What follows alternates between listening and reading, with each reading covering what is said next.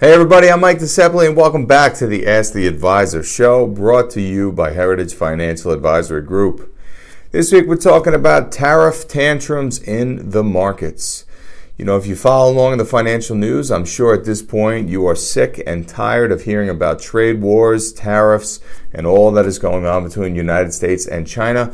But this is the reality that we're dealing with. This is one of the biggest and most current events happening in the markets. And if you know anything about financial markets, they love knee-jerk reactions and they love to react to news headlines. So we want to break down a couple things here today, try to restore some calm and sanity around this discussion to let you know that China is not coming to kill us all in this trade dispute and that we believe that there's better days ahead. So we're talking about 14 months or so as a time frame we've been dealing with this extended trade negotiation, trade discussion, trade war, if you will, between the United States and China. This is probably something that should have been addressed for the last 30 years, but one administration after another decided to kick the can down the road and not deal with China head on. Without getting too much into the details, too much into the weeds, there's a couple basic and mainframe issues that the United States is lobbying for and fighting for in these discussions. The first is something called forced technology transfer. What many people don't know is if you want to do business in China right now, if you're a tech company or you have some special invention or special project that's brain trust power for your company, you have to share with the Chinese that whatever the technology is, how it's made, how it's put together, and obviously that gives them a substantial advantage to turn around and try to make the very same products at a cheaper price. You know, if you wonder why so many things are made in China and people make products in China so cheap, this is one of the main reasons why. And while cheap products are great and they bring the cost of things down, it obviously kills American jobs and American innovation in the process. So one of the main sticking points in these negotiations is the United States trying to get China to commit to stop this forced technology transfer.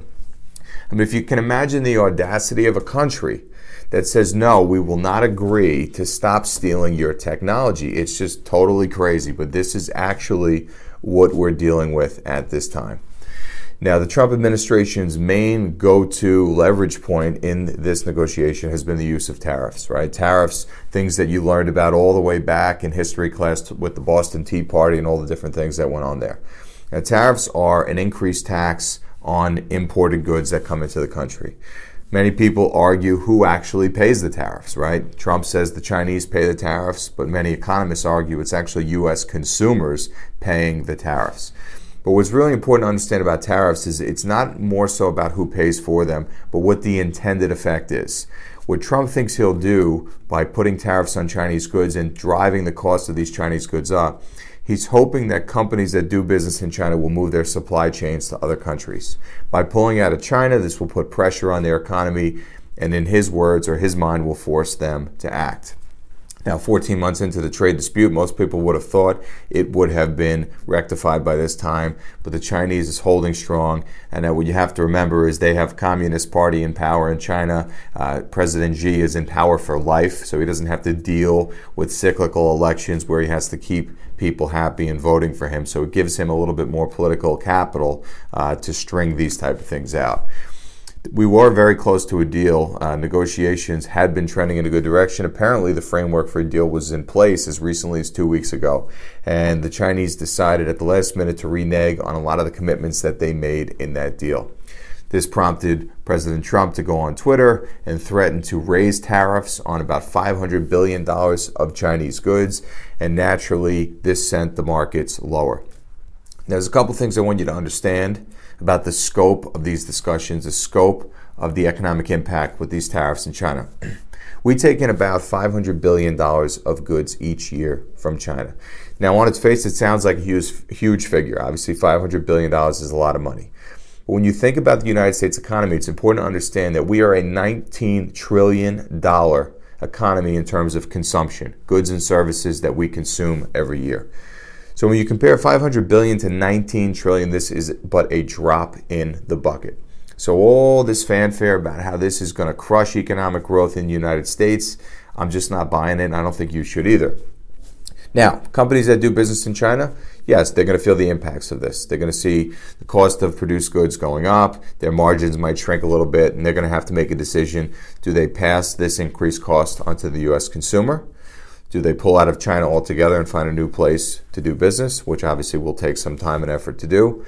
Or is it something they're just going to eat and it's going to hurt their profit margins? But we're encouraging our clients to do, and what I'm encouraging you to do, stop reading the headlines, stop focusing on the day-to-day.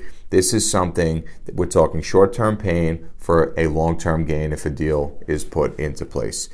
If Trump can get his way, if the United States administration can get their way, push their way into Chinese markets, get some actual structural reforms that the Chinese can be held accountable to, this could pave the way for a new market that U.S. companies could move and sell into without restrictions of forced technology transfer and stealing our secrets.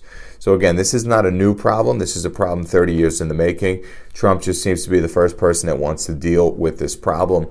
But the volatility that comes with this is something investors are going to have to grapple with in the short term. But the moral of the story here, and I just want people to understand, is the business that we do with China. People talk about, well, what if China walks away? What if we stop doing business with China altogether?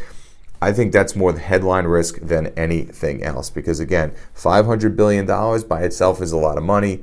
But in comparison to a $19 trillion goods and services consumption economy, it is a drop in the bucket.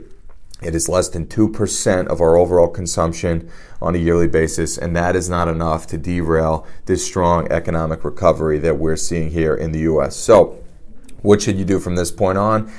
Focus on your investment time horizon. If you're somebody who's a long-term investor, you're saving, you're doing a good job saving, investing, you're not spending unwisely, keep doing what you're doing. This is something that'll be a blip on a radar screen many years from now. If you're somebody who's in retirement, well, you should be aware of the level of risk that you're taking in your portfolio. This is probably something you should have addressed long before this type of trade dispute popped up. You should be working with somebody to identify what your investing speed limit is and how you are comfortable investing.